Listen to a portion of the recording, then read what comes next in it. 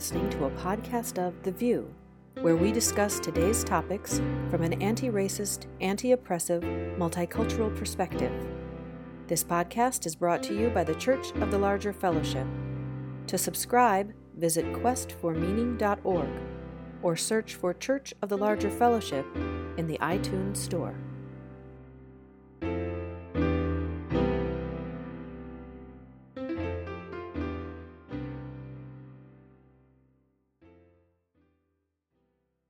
All right, I think we're going to start. Thank you so much to everyone for bearing with us last week. Antonia, our fabulous tech person, did nothing different last week than they did today, getting us on early. So yeah, here we are.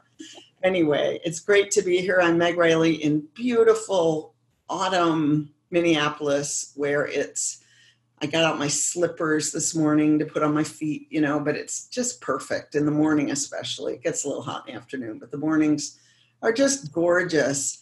Aisha Hauser, how are you today?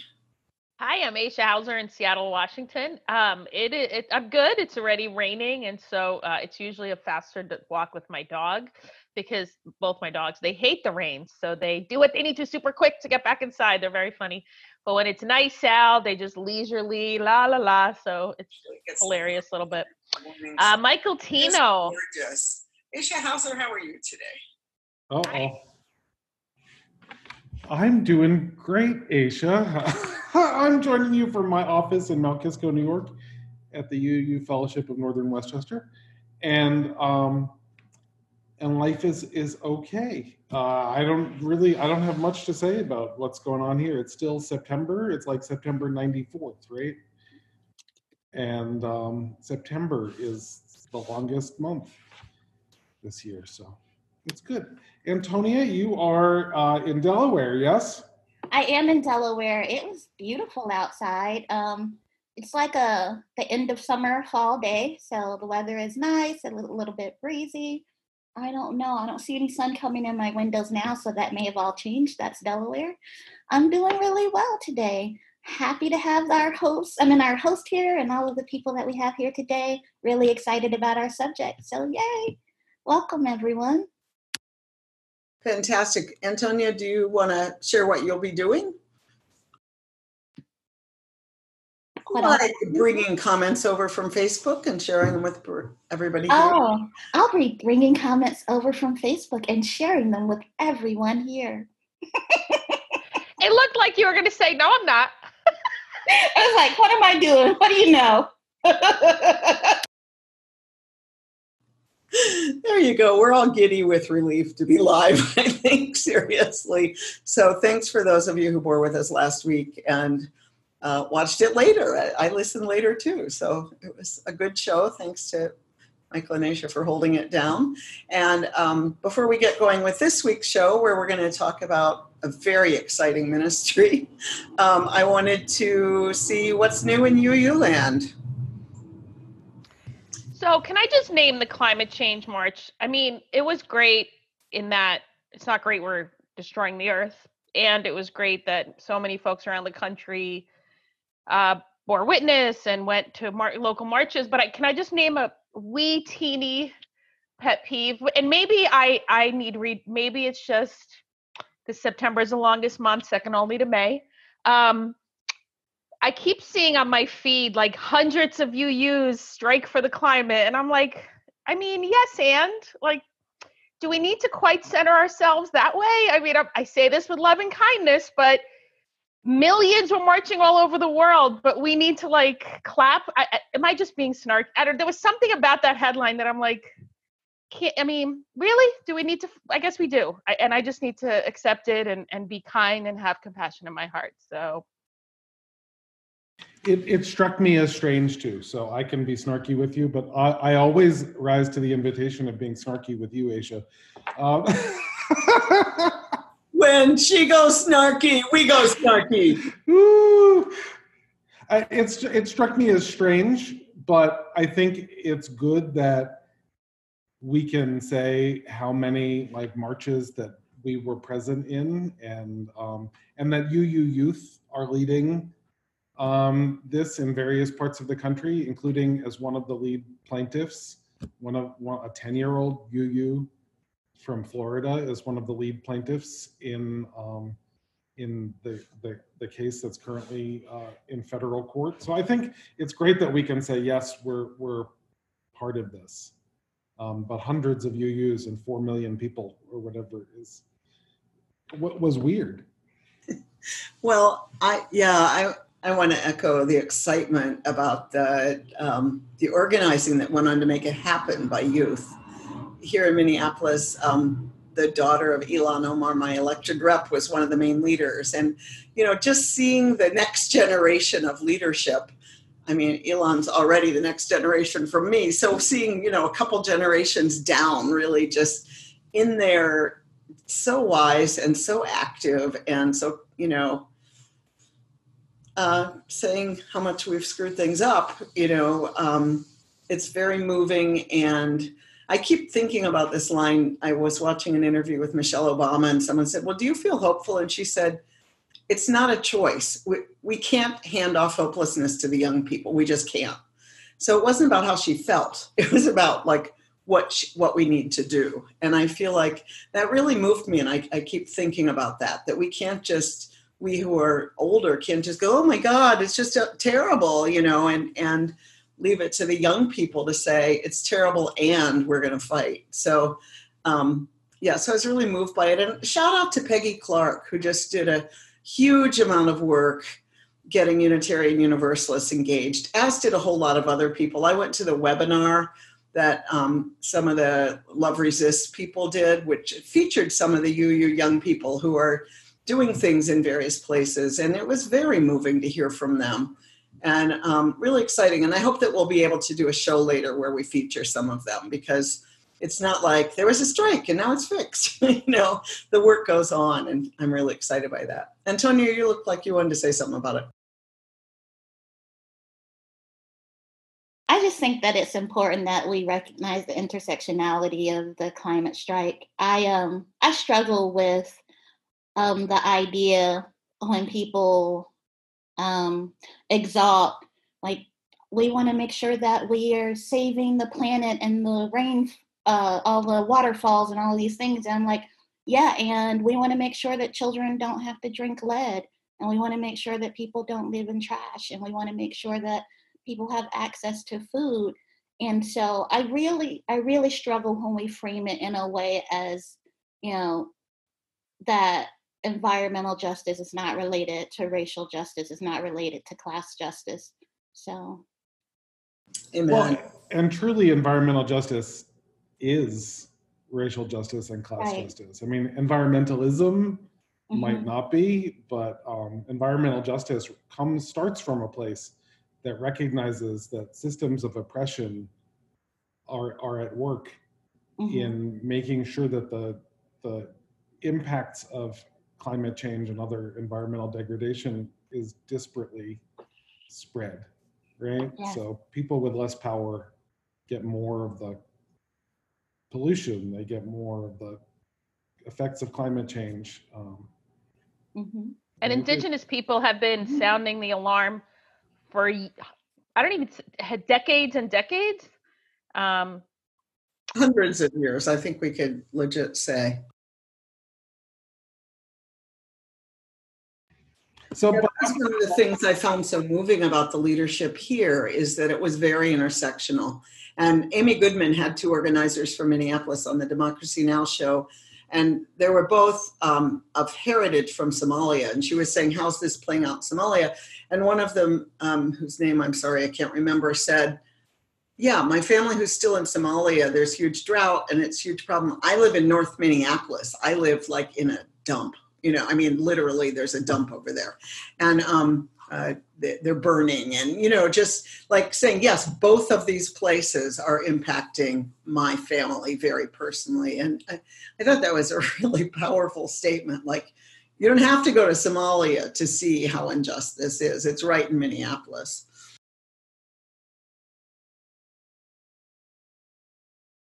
So what else is up? We'll try to have a show on that soon.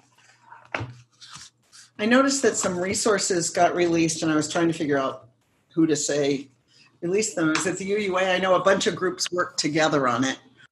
I think it ultimately came from the, I want to say the Faith Development Office, but I'm trying to figure out if that still exists. It's part of the ministerial, because people combine. But it was the curriculum developers, Gail Forsyth Vale, Susan Lawrence, Carrie McDonald, the executive director, led a group of stakeholders, and they folks were meeting through the summer to help put out resources about having conversations about liberation.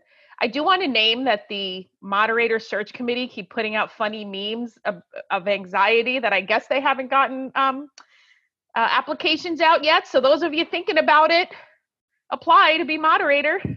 I don't know. They just put out a meme yesterday, or at least I saw it yesterday. So that's happening. I didn't see that. I wanted to go back to those resources, though, for liberation. It's a good way to structure conversations in your congregation about free speech and just some of the stuff that's coming up, maybe in not such helpful ways. It's a way to frame conversations that actually could move forward a bit. So I just want to, hopefully we can get folks on to talk about those more as well.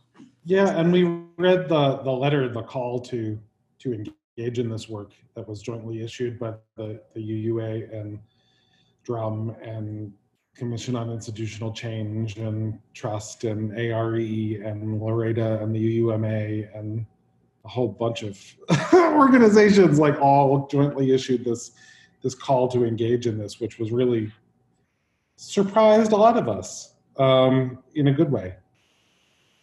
Yeah, it's nice to have good surprises. Right. I've asked Michael Tino to take over today's show because it's featuring a program of my own congregation, Church of the Larger Fellowship. I'm sure I won't be able to keep my mouth shut, but it seemed a little self-serving for me to facilitate the conversation. So Michael, why don't you introduce our guests? I would be honored to do that, Meg. Thank you. And I will say so, as a volunteer member of the Church of the Larger Fellowship, who does this work here on The View as sort of my contribution to my congregation. One of the main reasons why I'm called to maintain membership in the Church of the Larger Fellowship is because of the transformative work of the prison ministry. So I'm really excited to welcome Rodney Lemery and Beth Murray onto the show today, and I will introduce them to you. Rodney Lemery is a UU minister and jail and prison chaplain, and Rodney started working with the CLF in 2018 as our learning fellow assigned to the Worthy Now Prison Network, and he's now the minister for that program.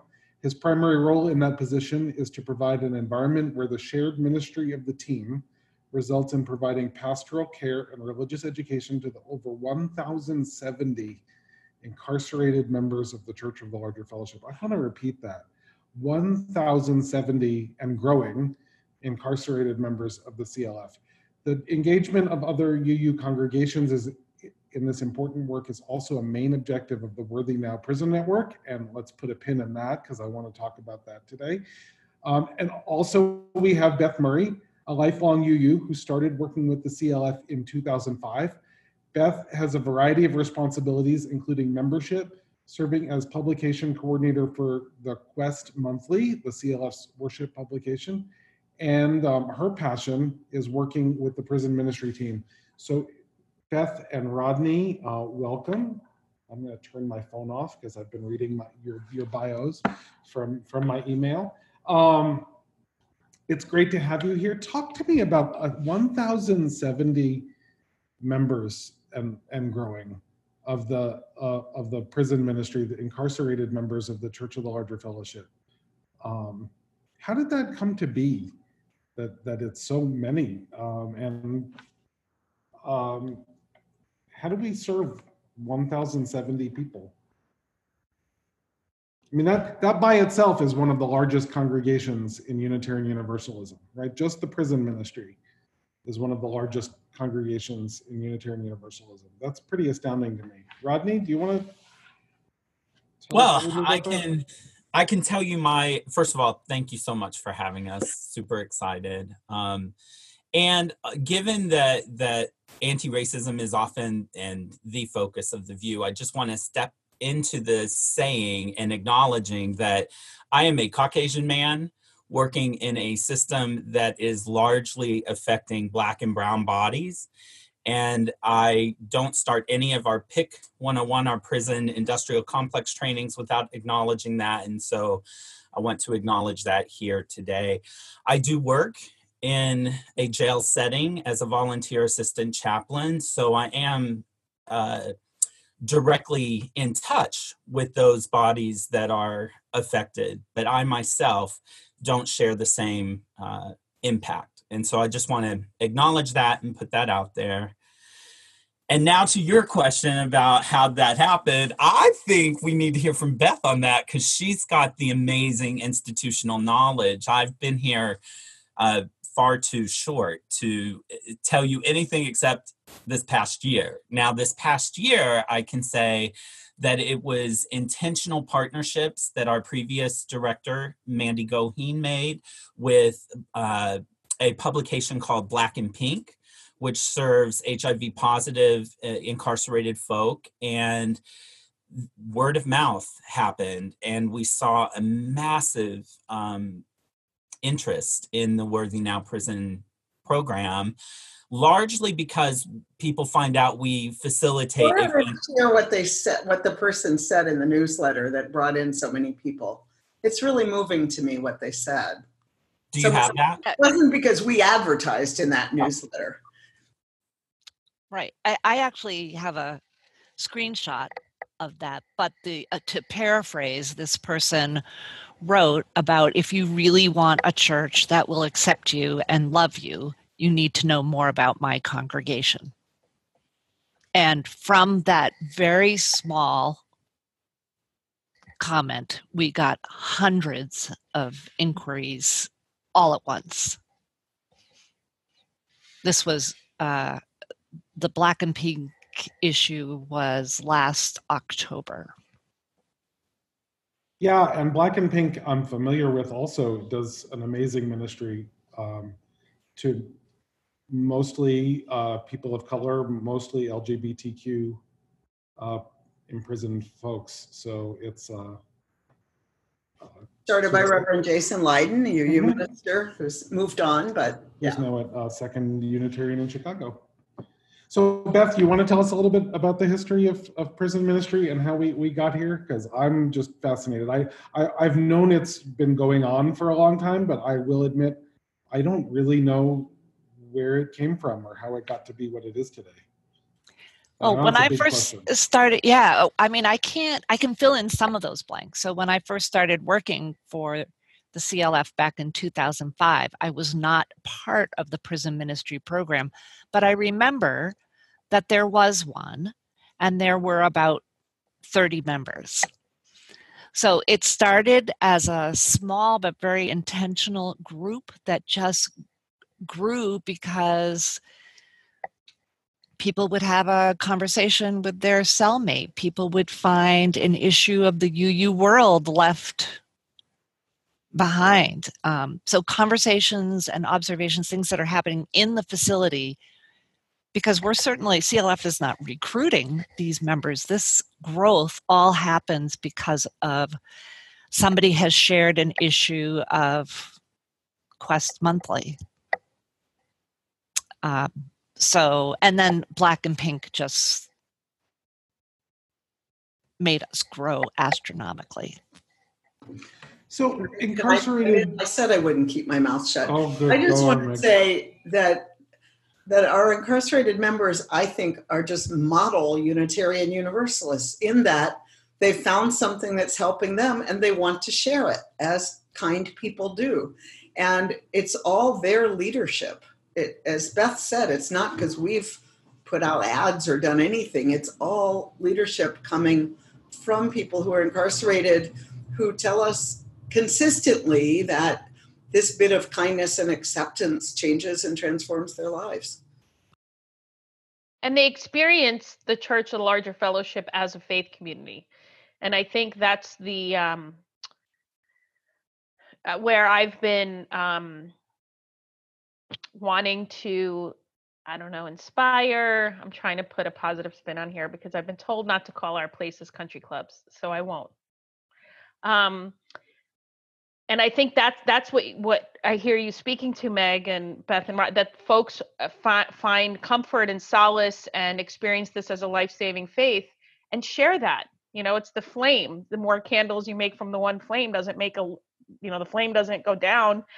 And wouldn't it be great if our brick and mortar places were as generous of spirit?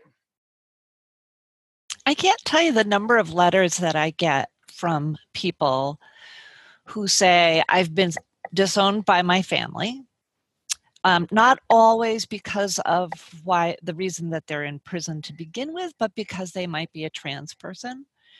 And the letters that I get that say, you are now my family.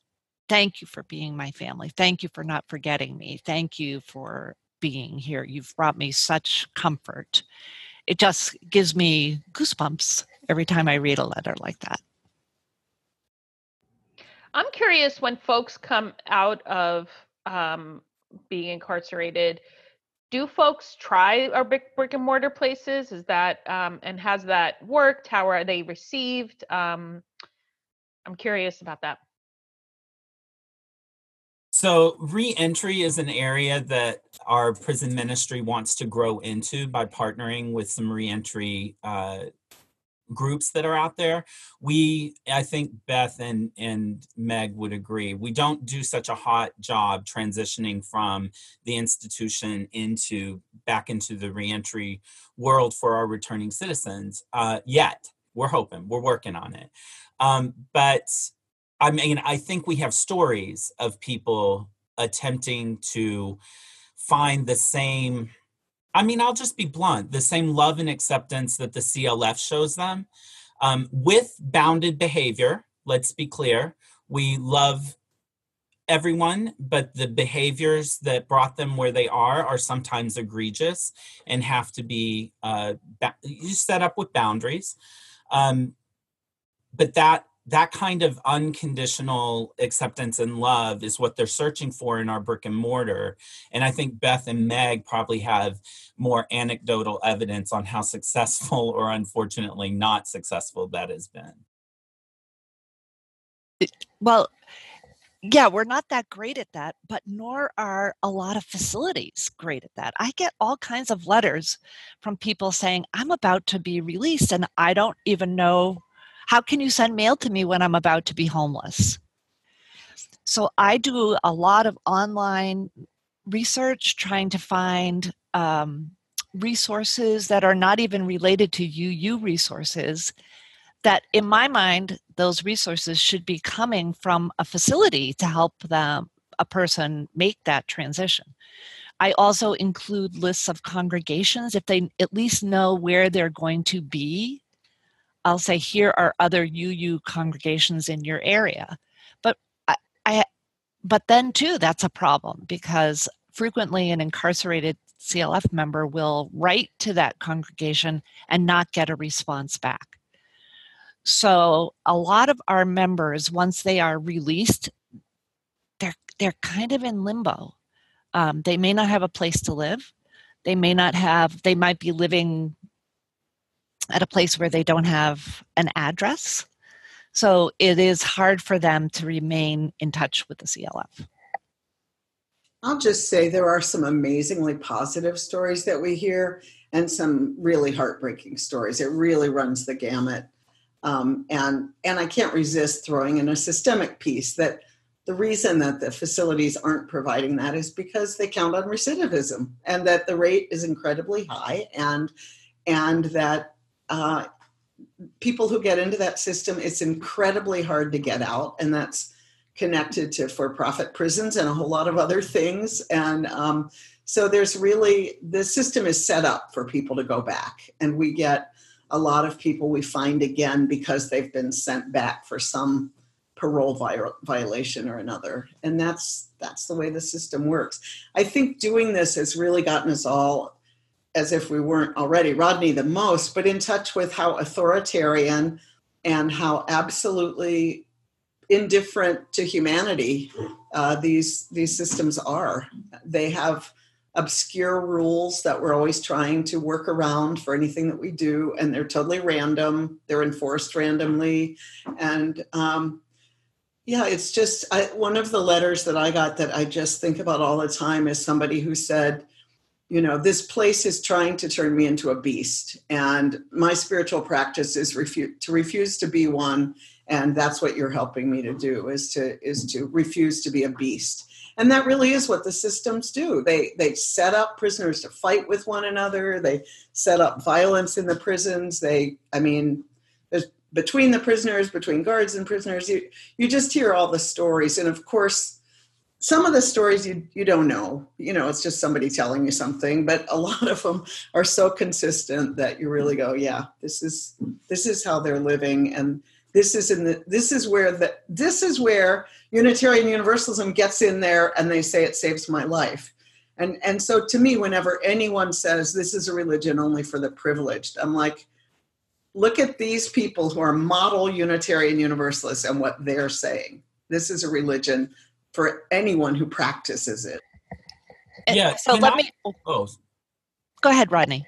I just want to say, just kind of reinforce what both I think Aisha and Meg are saying. One of the things that shocked the bejesus out of me really is that we have this faith movement called Unitarian Universalism that is this container that is capable of holding disparate thoughts and disparate beliefs in a way that is structured enough to give appropriate boundaries when used well. And I am just impressed so much at the letters we get, and Beth can talk to this too, that will run a range of spiritual practices. People who are atheist, agnostic, Buddhist, born again Christian. We have a lot of people who consider themselves to be born again Christians, but they are also Unitarian Universalists.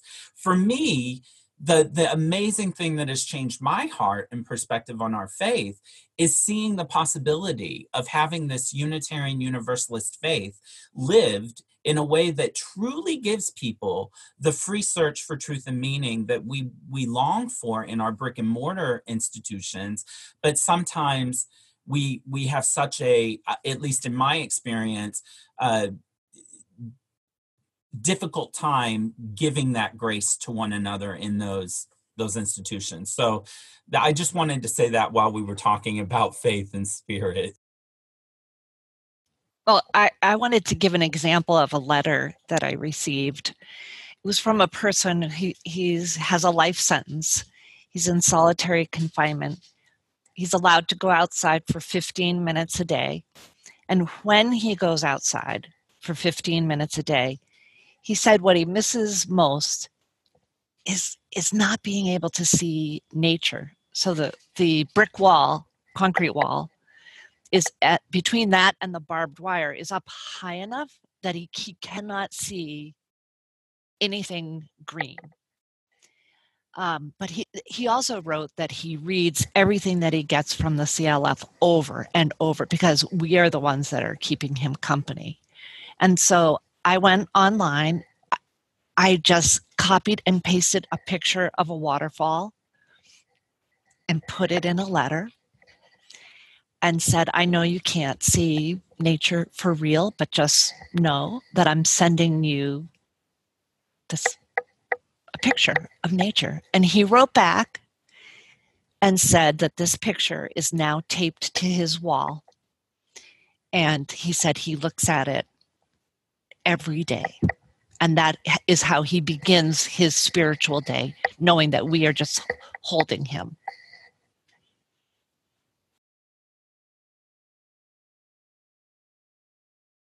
If it isn't evident by Beth's story, the amount of pastoral care that she provides our incarcerated members is astronomical. And I am so grateful to kind of be in partnership with her. I think it's amazing to me that we can provide that level of care for this population of folks who are so vulnerable. And so, I mean, they're in a system that is, you know, I mean, Meg described it, sort of working to eat them up. So what else does CLF provide? I mean, I guess we have people who write letters. How else do we provide? Beth, go. I'm so glad you asked that.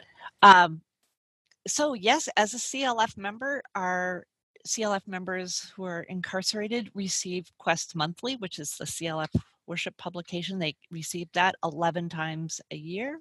They receive the UU magazine, the UU World magazine.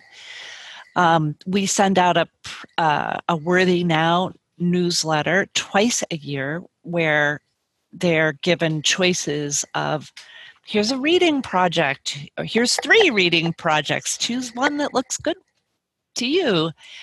We offer correspondence courses. So we are a very paper-driven ministry offering resources to people that we wouldn't even ask them to contribute money. We are solely dependent upon other people's generosity to support our incarcerated membership. If they have to take a prerequisite course called a New Unitarian Universalist, and if they take that course, they're then eligible for a pen pal.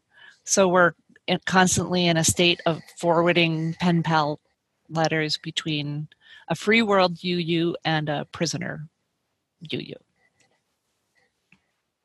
Yeah, and you know, it really is largely paid for by grants that we write and are lucky enough to get, and also through the generosity of people we know and also strangers. We are in the middle of a Faithify campaign right now. We have, I think it's like 20 days left, if I'm not mistaken.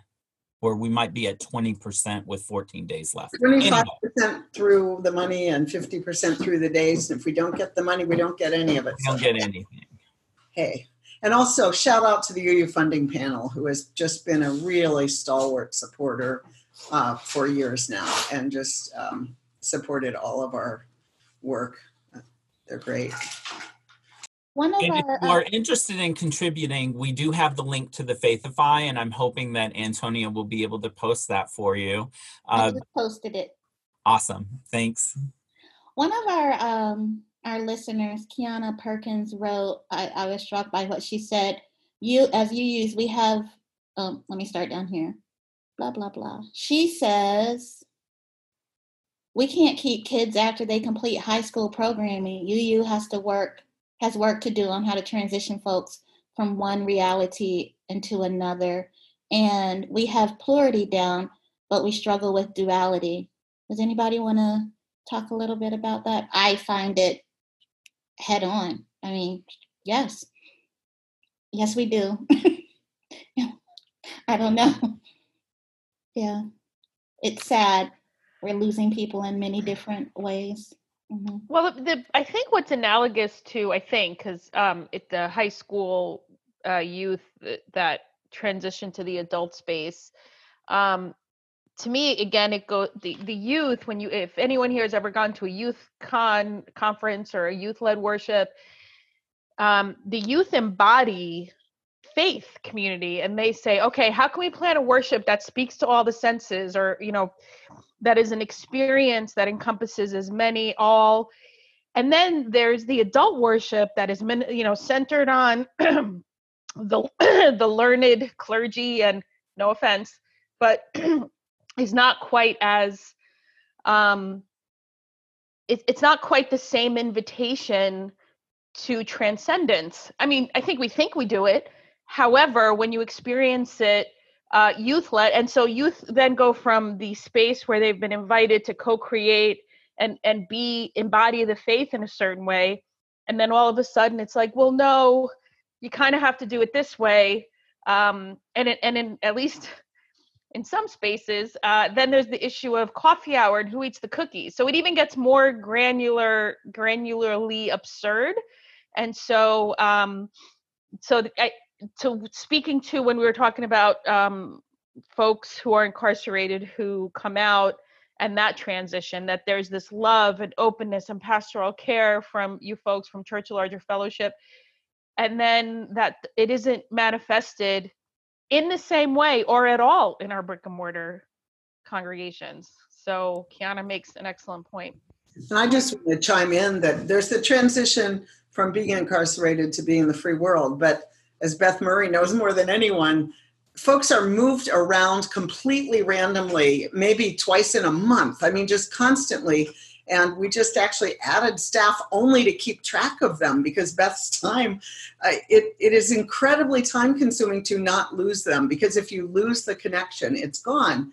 And if somebody put that much attention into keeping track of young adults who also often, by their own choice, are moving around a whole lot, we would keep in better touch with them too. So there's that big transition. But then there are all these transitions, involuntary transitions usually, almost always, for incarcerated people. And that takes a huge amount of staff time just to make sure, because if you don't get that one loss, they're gone forever.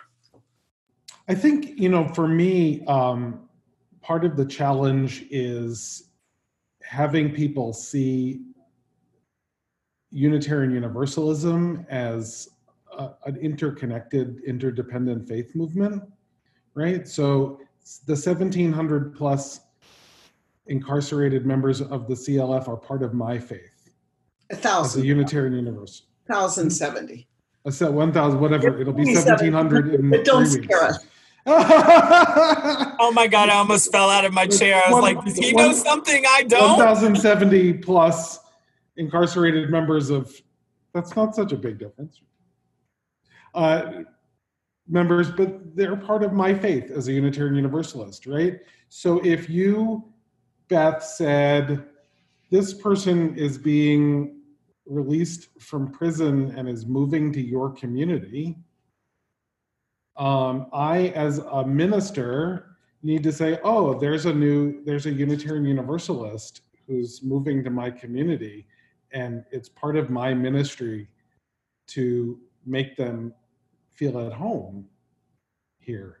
And, we don't do I was the director of young adult and campus ministry at our headquarters for 6 years, and spent 6 years trying to get congregations to welcome young adults who had moved to their community. So we would get names of graduating high school seniors, and I would send them to congregations saying, oh, you have this new young adult who's moving to your community to go to college or get a job or whatever it was, or at the local military base or whatever it was that they're moving to your community. And we would get responses like, so to me, the thing that connects these things are how we see each other as part of the same family, right? Part of the same faith. Well, and so you're bringing up something that I think is missing from my side, in that I am not contacting churches. I am sending an incarcerated member the name of a church and their address. And wouldn't that be amazing if I could reach out to congregations? It would be amazing if we could pay to have a staff member to do that, which means we have to raise a whole lot more money from Unitarian Universalists out there. We do have an option for congregations that are interested. They can sponsor. It costs about $150 per incarcerated member to do all of the services that we currently do, let alone what we would like to do, like Beth is saying.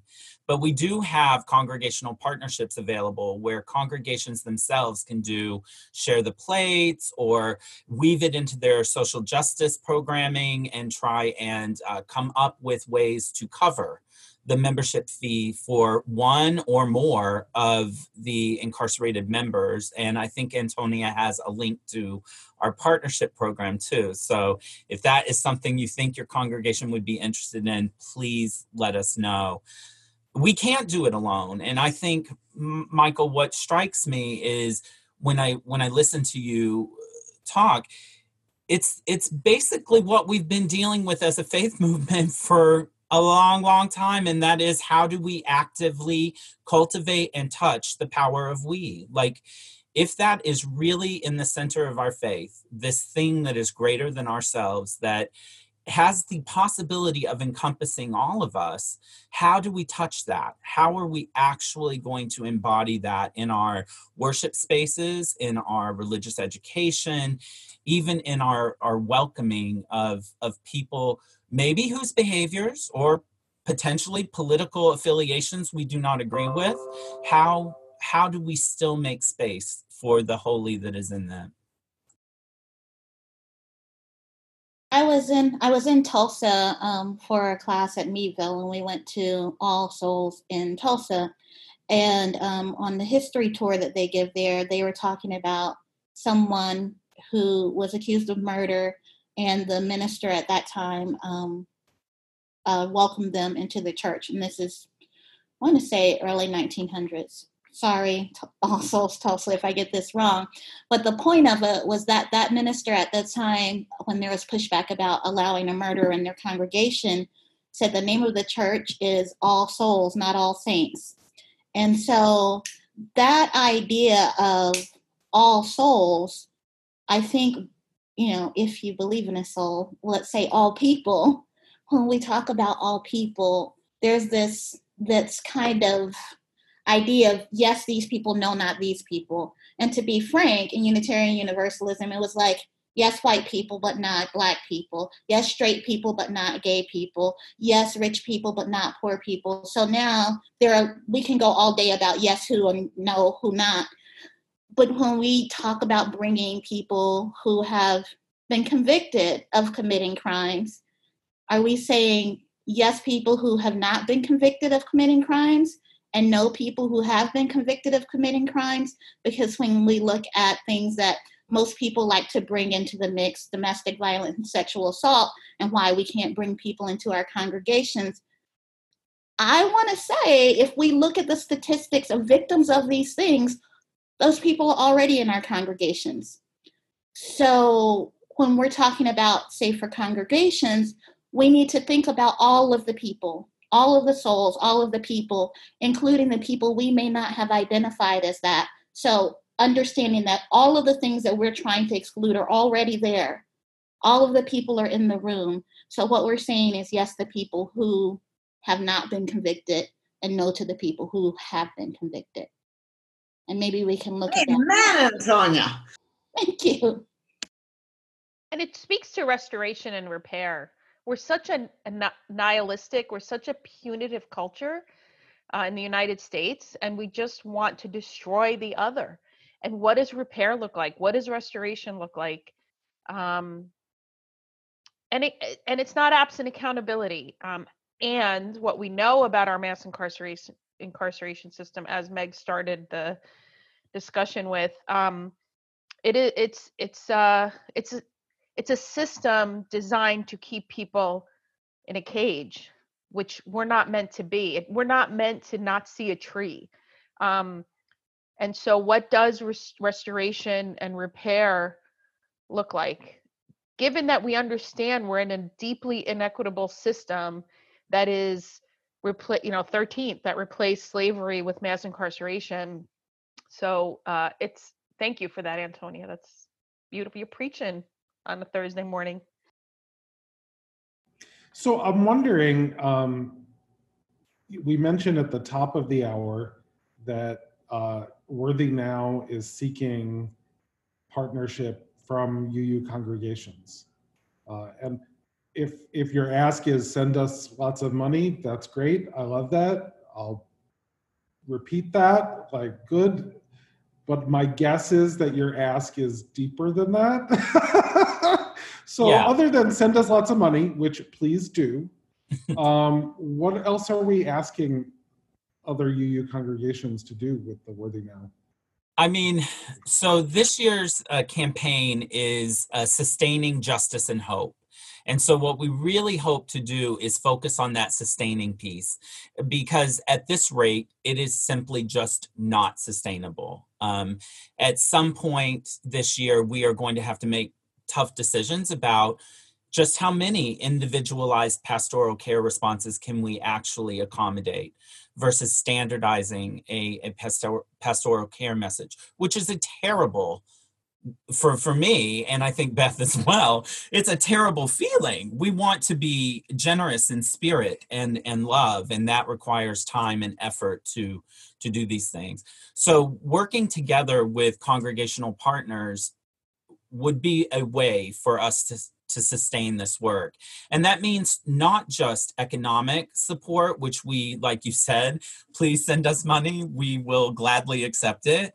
But we are also interested in partnering with congregations who feel they are ready to take on some of the actual work that we are doing. And that could come in the form of distributing pen pal mail.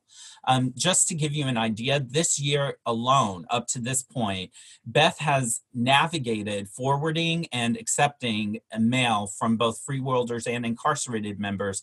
1,166 pieces of mail have gone through the Boston office just from January till now.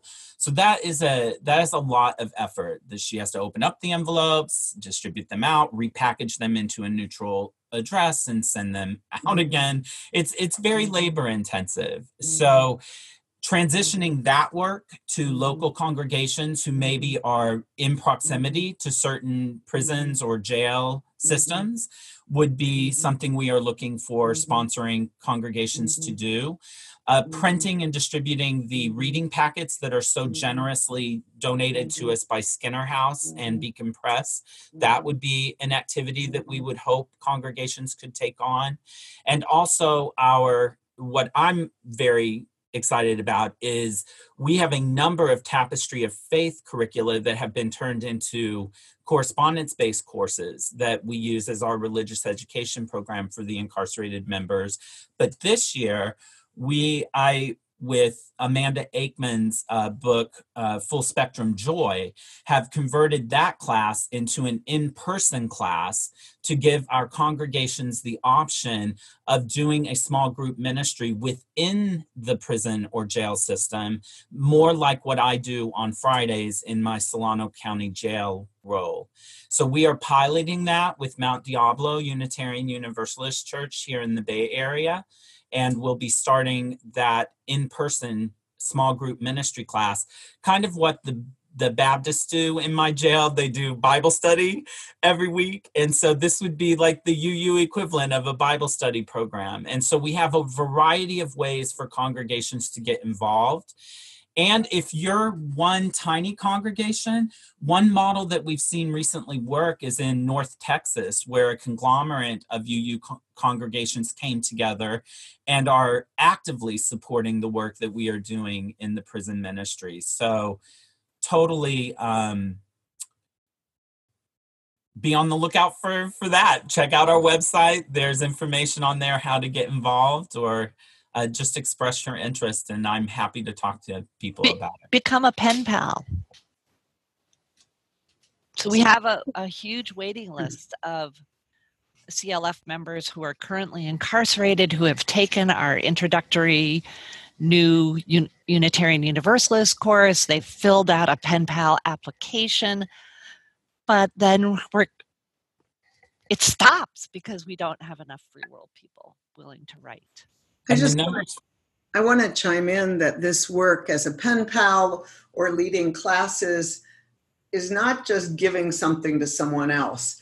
It is a deeply transformative experience on the other side. I wanted to lift up that we've done Full Spectrum Joy, Amanda Aikman's class, as a correspondence class before. And reading the responses, I'll tell you what, it's really humbling. So Full Spectrum Joy takes the colors of the rainbow and associates them with practices that can keep you in gratitude and joy. And green is to align yourself with something that's living. And I'll never forget one of the responses that I got from a man who was in solitary. He'd been in solitary. He was going to be in solitary. And he said, there was nothing living in my cell to align myself with.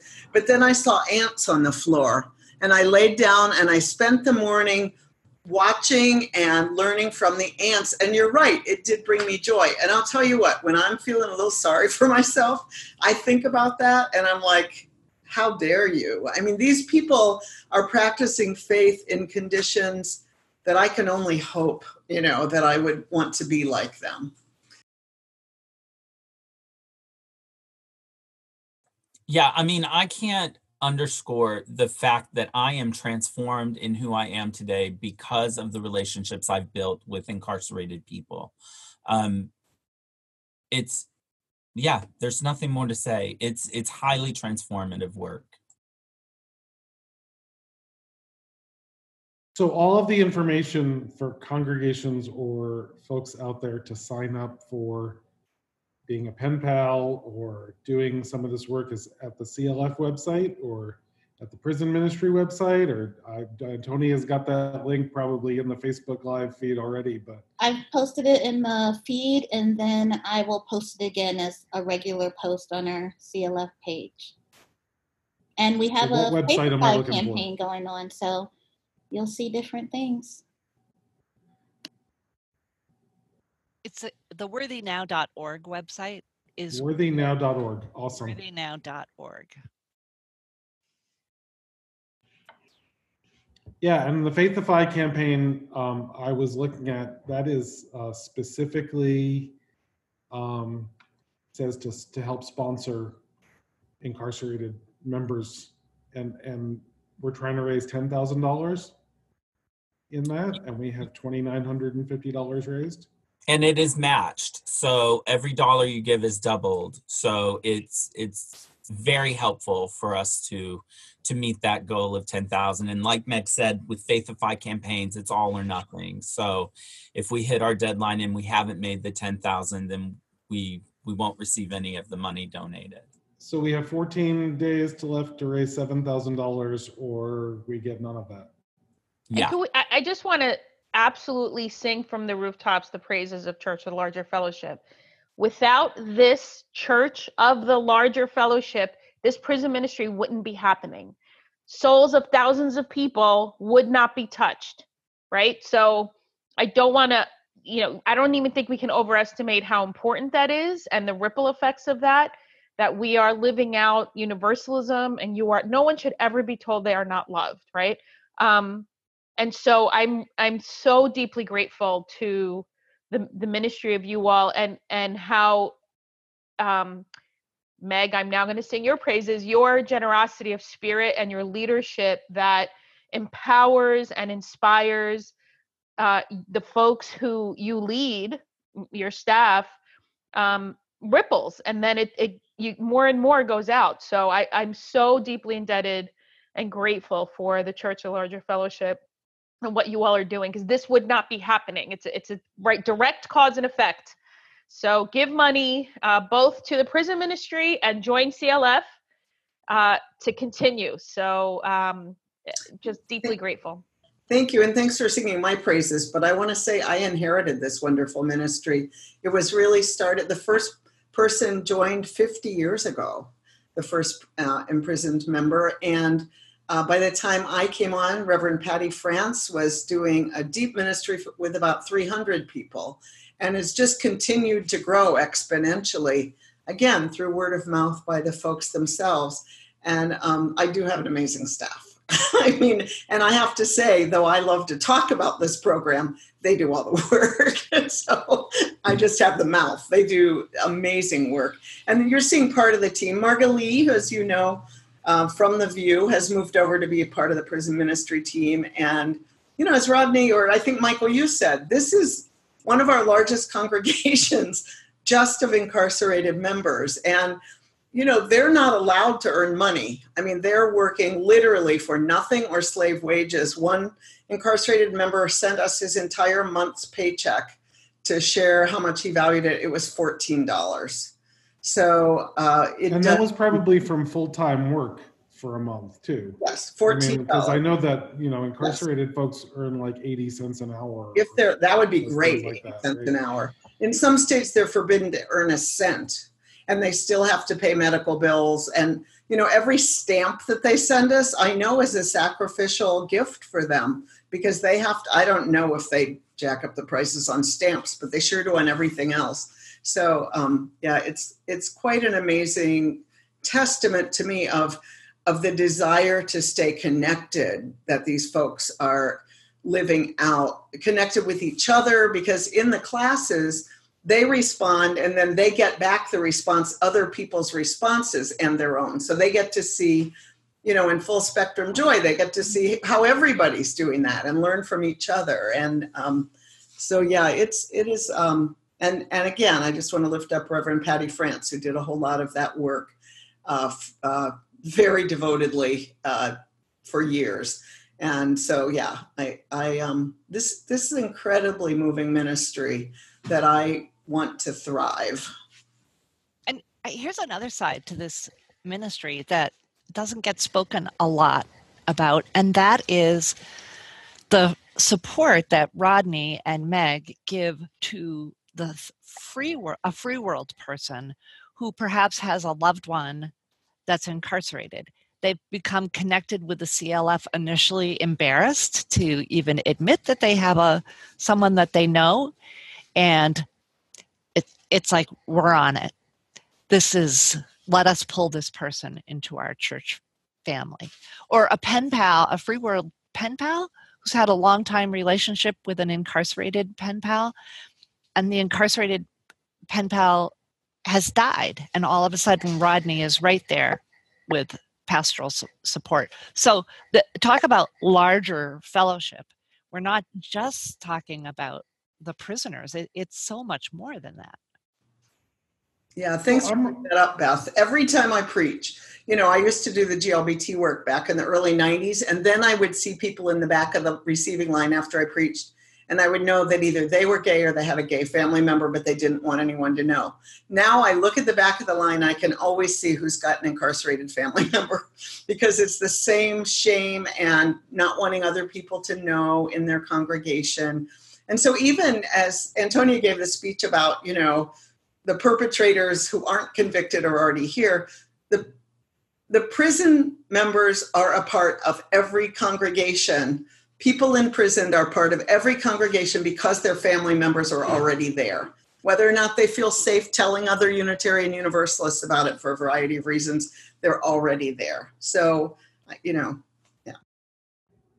Well, I'm aware that we only have about 3 minutes left, and I'm wondering if Beth and Rodney, you have any final things you want to leave us with for the week. Thank you so much for this wonderful glimpse into our prison ministry. Well, just thank you all. And really, anyone that's watching, I just encourage you to think about how the incarcerated members are using our faith in a way that empowers them to feel free to do their own spiritual path, whatever that might be, but still engages them in authentic relationships with people who may or may not believe, look, sound, or behave anything like themselves. And for me, that's the hope that I entered Unitarian Universalism with. And it's something that I see lived out in incarcerated members. And so that's something that I will continue to learn from and treasure.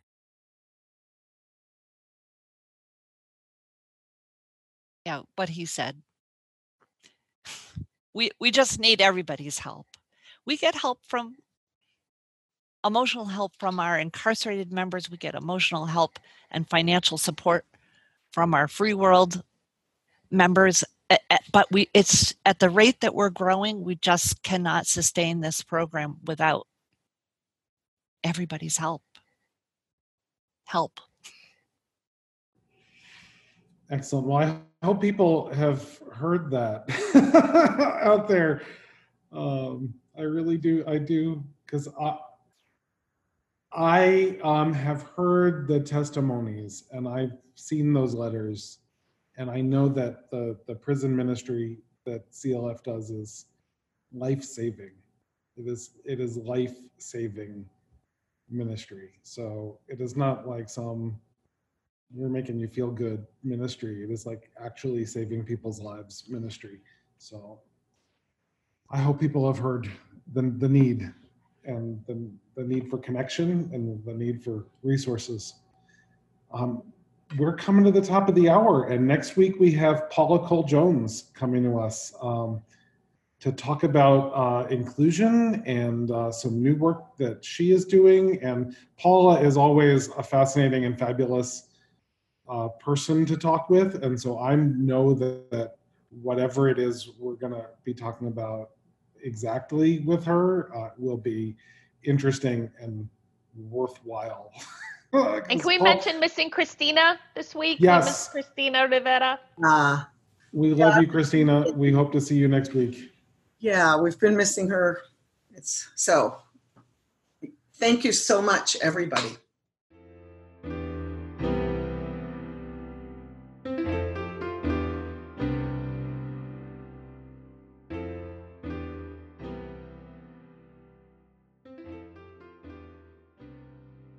This has been an episode of The View.